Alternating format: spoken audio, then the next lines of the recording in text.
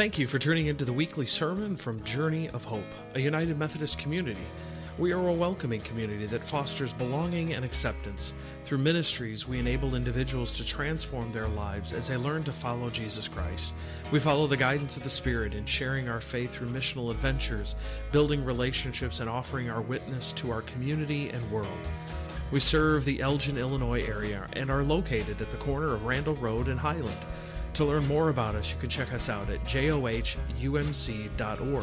or any of our social media platforms by searching Journey of Hope. And now, here is this week's message. There are two readings this morning. Both come from the writings of Paul. The first is from his letter to the Philippians, chapter 2, verses 5 through 11.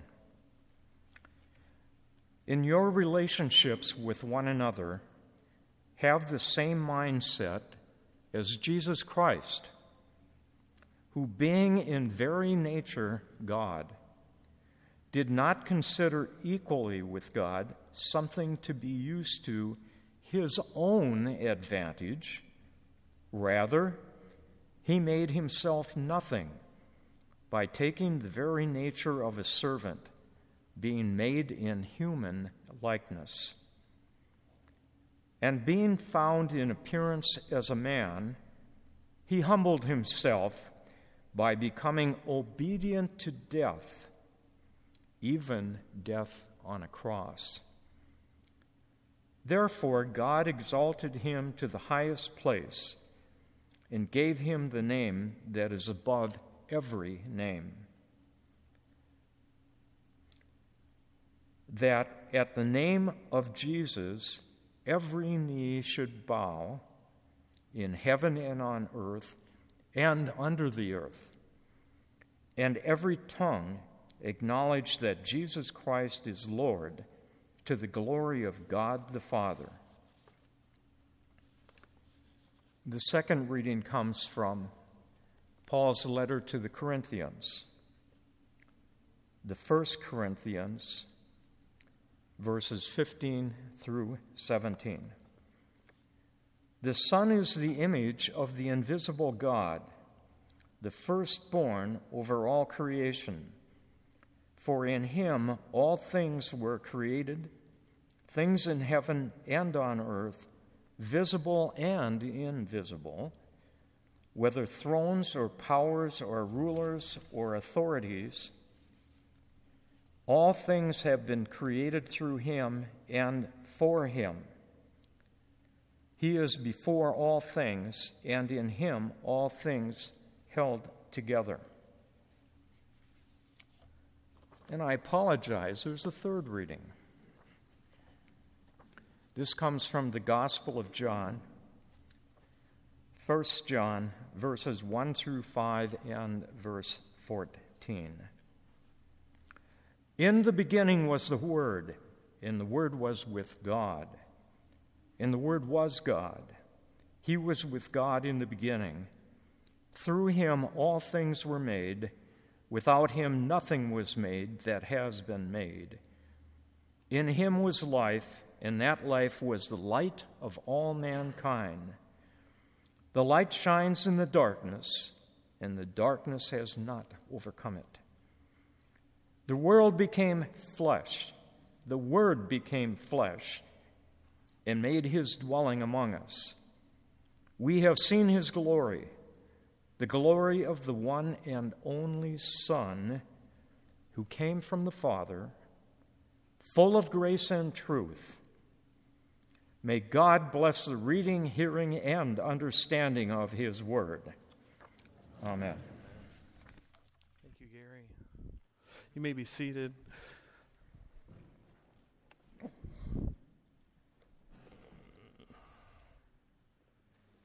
going to ask that you pray with me again. Will you pray with me?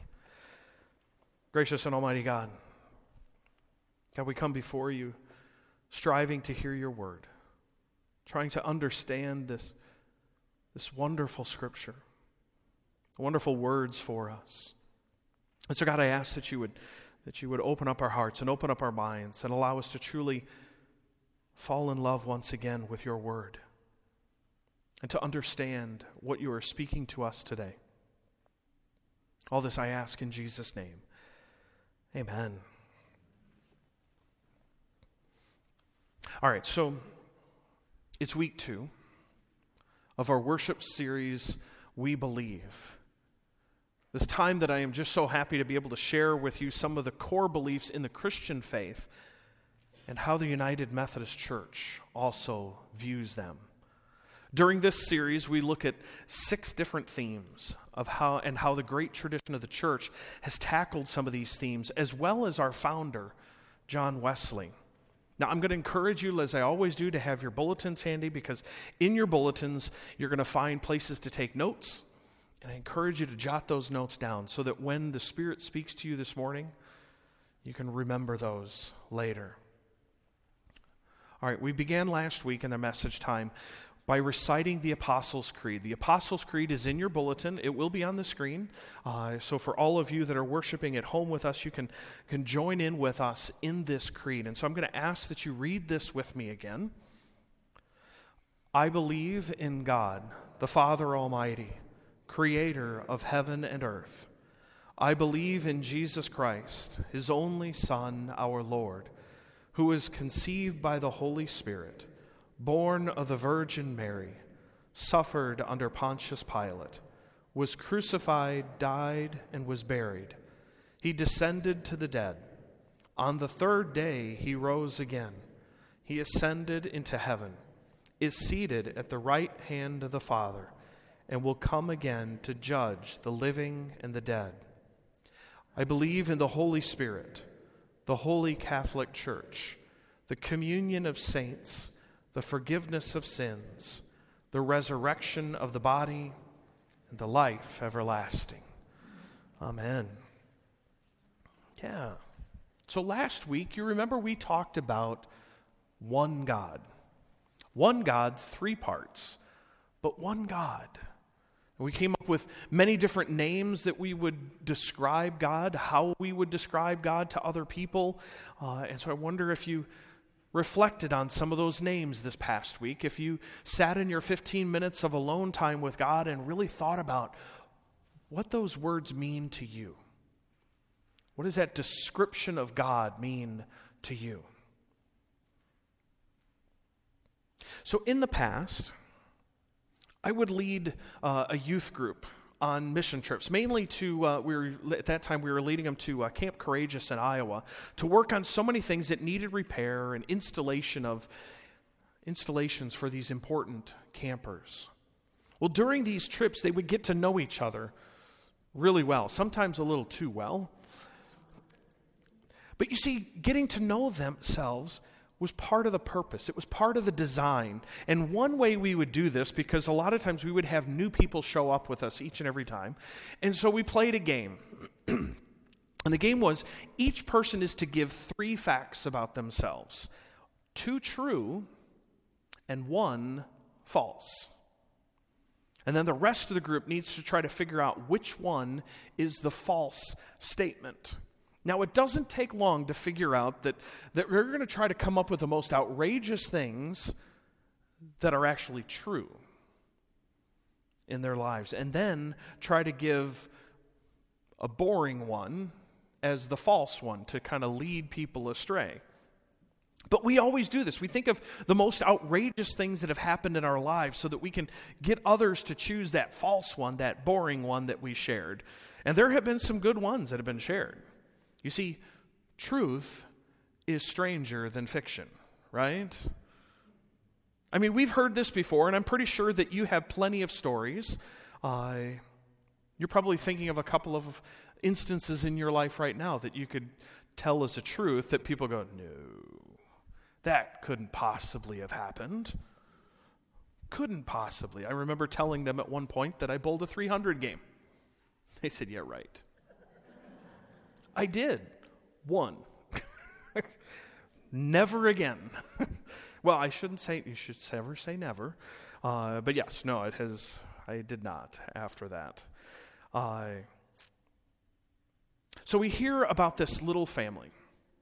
Poor, incredibly humble, angels visit, announce that the woman will become pregnant, even though she's not married and she's not been with a man.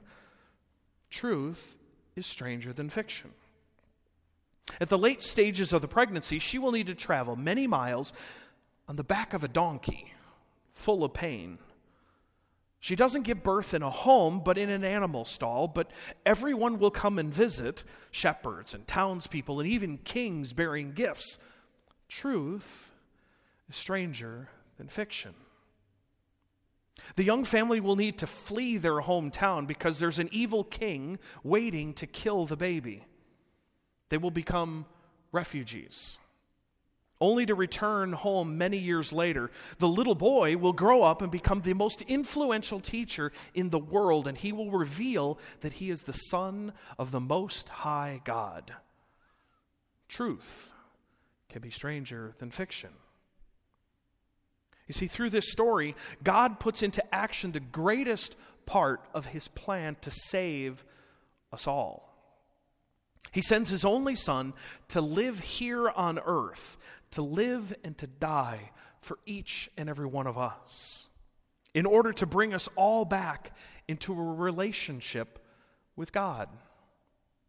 I think the Message translation expresses this beautifully when it says in the beginning of the Gospel of John, "The Word became flesh and blood and moved into the neighborhood." Moved into the neighborhood. Jesus came to earth, not just across the ocean, a long, long way away, not just over the mountains or across the plains to that influential metropolis, but to Highland Avenue, to Chicago Street, to Alfred Avenue. Jesus Christ moved into the neighborhood, our neighborhood. Jesus lived in the everyday places of the ancient Near East. He ate with sinners and tax collectors. He welcomed strangers into his followers. Jesus was an everyday person, even if he wasn't an ordinary person. You see, Jesus was 100% human. But Jesus was also 100% divine. Now, I know that doesn't make a lot of mathematical sense to some of our mathematicians around here, because you can't have 100% of something be 100% of something else and be one. Shouldn't it be 50 and 50? No. 100% human, 100% divine. This is what I believe. So what else do we believe about Jesus Christ? What else do we declare in this important creed, this statement of our faith? He was conceived by the Holy Spirit. Jesus was not Joseph's biological son, but he was the Son of God. He was born of a virgin, Mary, as told in Isaiah. Jesus was turned over to the authorities, namely Pontius Pilate, and was charged, convicted, and crucified. He fully died and was subsequently buried in a borrowed tomb. He then descended to the dead, but he didn't stay there. 3 days later, Jesus rose from the dead, appeared to his disciples and many others, taught a little more, and then ascended into heaven. It is there that he is seated at the right hand of the Father, and finally he will return to us once more, and he will judge the living and the dead. This we believe. This we trust in. This we hope for. And here's where I want to take a little time to discuss not just who Jesus is, but what Jesus has done for us, what Jesus has done for you and for your neighbor, the person sitting in front of you and the person sitting behind you. The work of Christ is so important that we need to look at it through the lens of either the quadrilateral or the tetrahedron, whatever you remember most from last week, or whatever you relate to better from last week, let's say that. And so if you don't remember all the points of those geometric shapes, let me remind you again that it's Scripture. Scripture is primary, and then tradition, experience, and reason. You see, Scripture tells us time and time again that Jesus came to this earth so that he could save us. Mark 10, verse 45 says, "For even the Son of Man came not to be served, but to serve, and to give his life as a ransom for many." This is Christ's work, not ours. It is not because of our works, but because of our faith and belief in Jesus Christ. This is the whole reason that Martin Luther split from the church. Because it wasn't about works, it was about our faith that saved us. God so loved the world that he gave his one and only Son, that whoever believes in him should not perish but have eternal life. We all know this as John 3:16. See, the great tradition of the church has seen its share of views on this topic. The word used to describe what Jesus has done for us is atonement. Atonement. I'm not sure how many times you have thought about that particular word. There's a lot of theological words that people throw around, but what exactly is the atonement? Through Jesus' life, death, and resurrection, we are redeemed, reconciled, and brought back into that relationship that God desires for all of us. We are once again at one with God. This is where the term atonement is seen, as the at-one-ment with God. And it's that at-one-ment that Jesus offers to us. Like the church today, the church in the early centuries, throughout the Reformation and beyond, they did not agree on how this atonement is played out or what it actually means.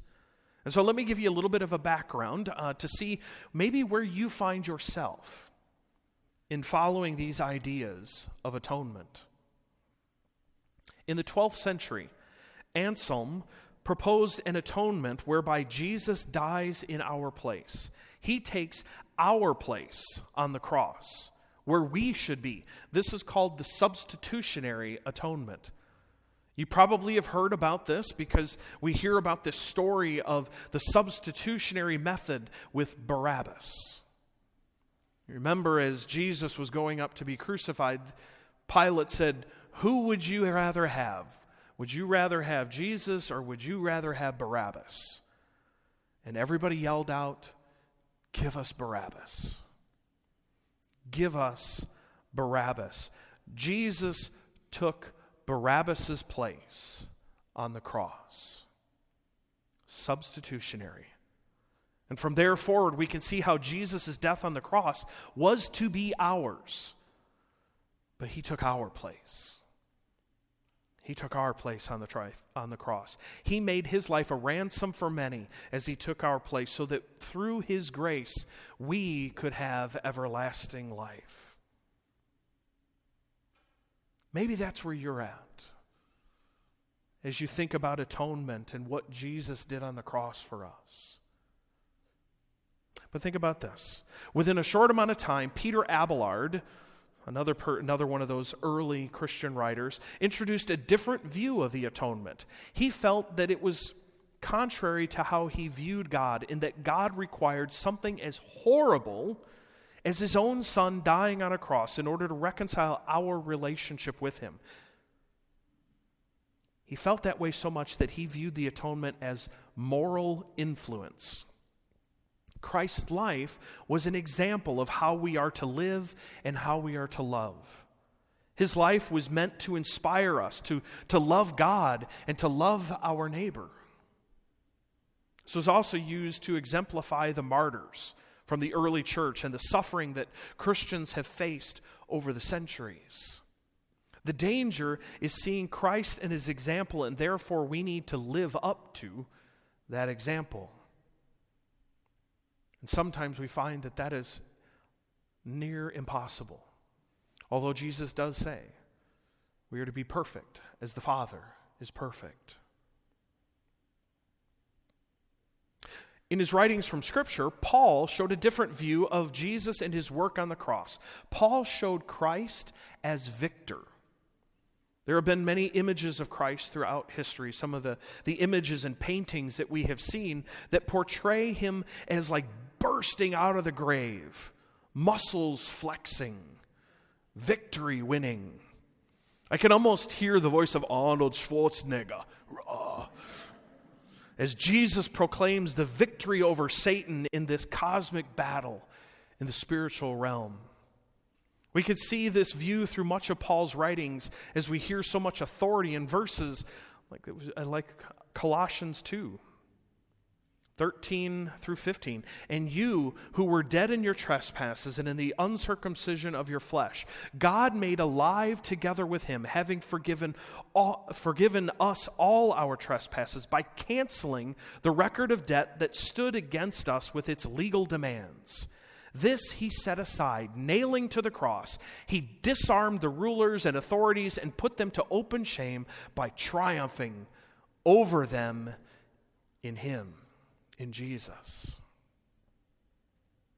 And you hear that authority, that power that Paul proclaims in that passage, triumphing over them in Jesus. Okay, so finally in the four that I wanted to share with you, which I've got to say that there actually are many other views of the atonement, but these are four of the most popular views of atonement. This one we find Athanasius, another early church writer, and his view of Christ as vicarious healer. In his work on the cross, Jesus offers us healing for our sin-filled and broken lives and world.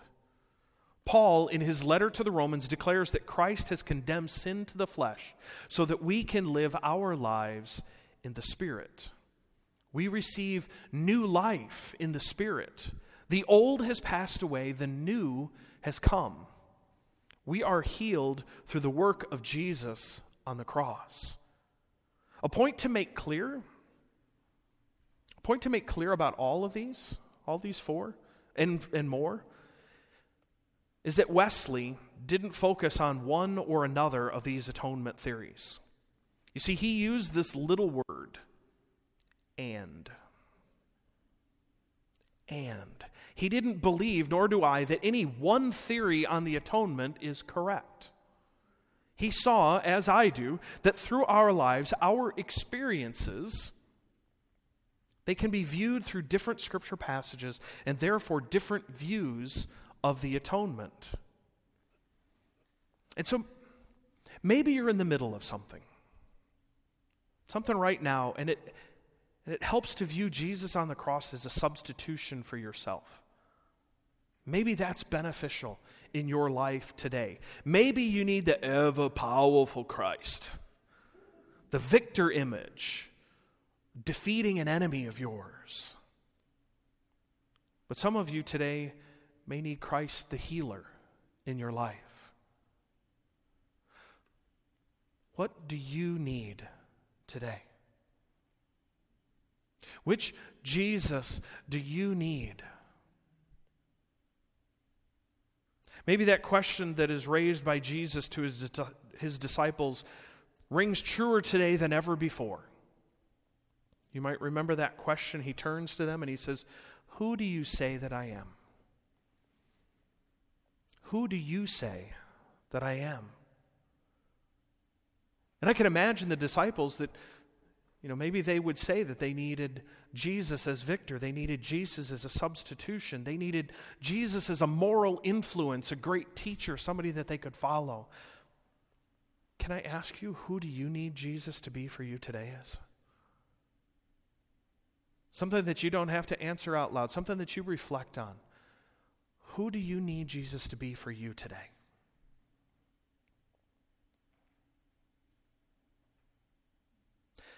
Will you pray with me?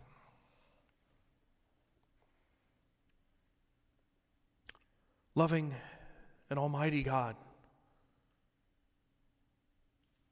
we hear words about your Son, Jesus Christ. We hear these words that express to us who Jesus is. And then we hear these words of atonement, knowing that your desire is for us to be back in a relationship with you. And how do we get there?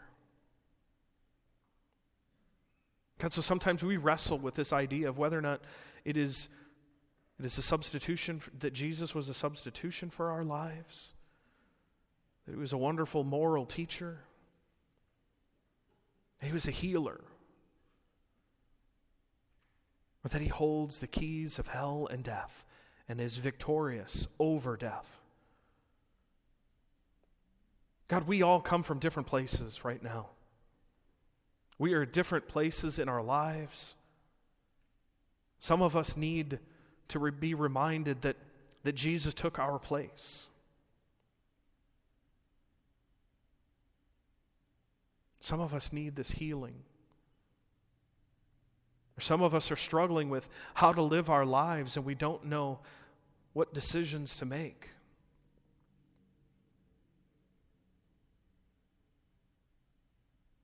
Some of us are facing a battle that we need a victorious Christ to come and defeat all of our enemies.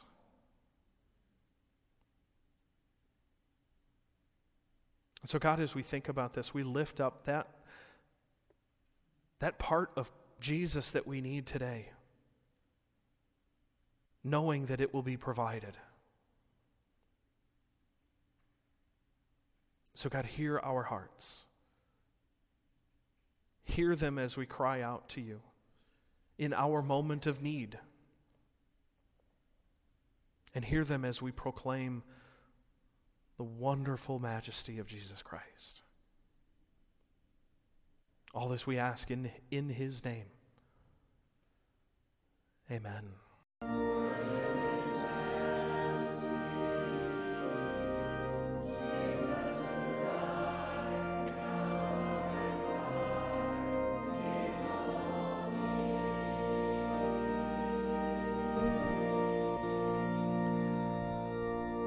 We worship the majesty, the majestic name of Jesus Christ.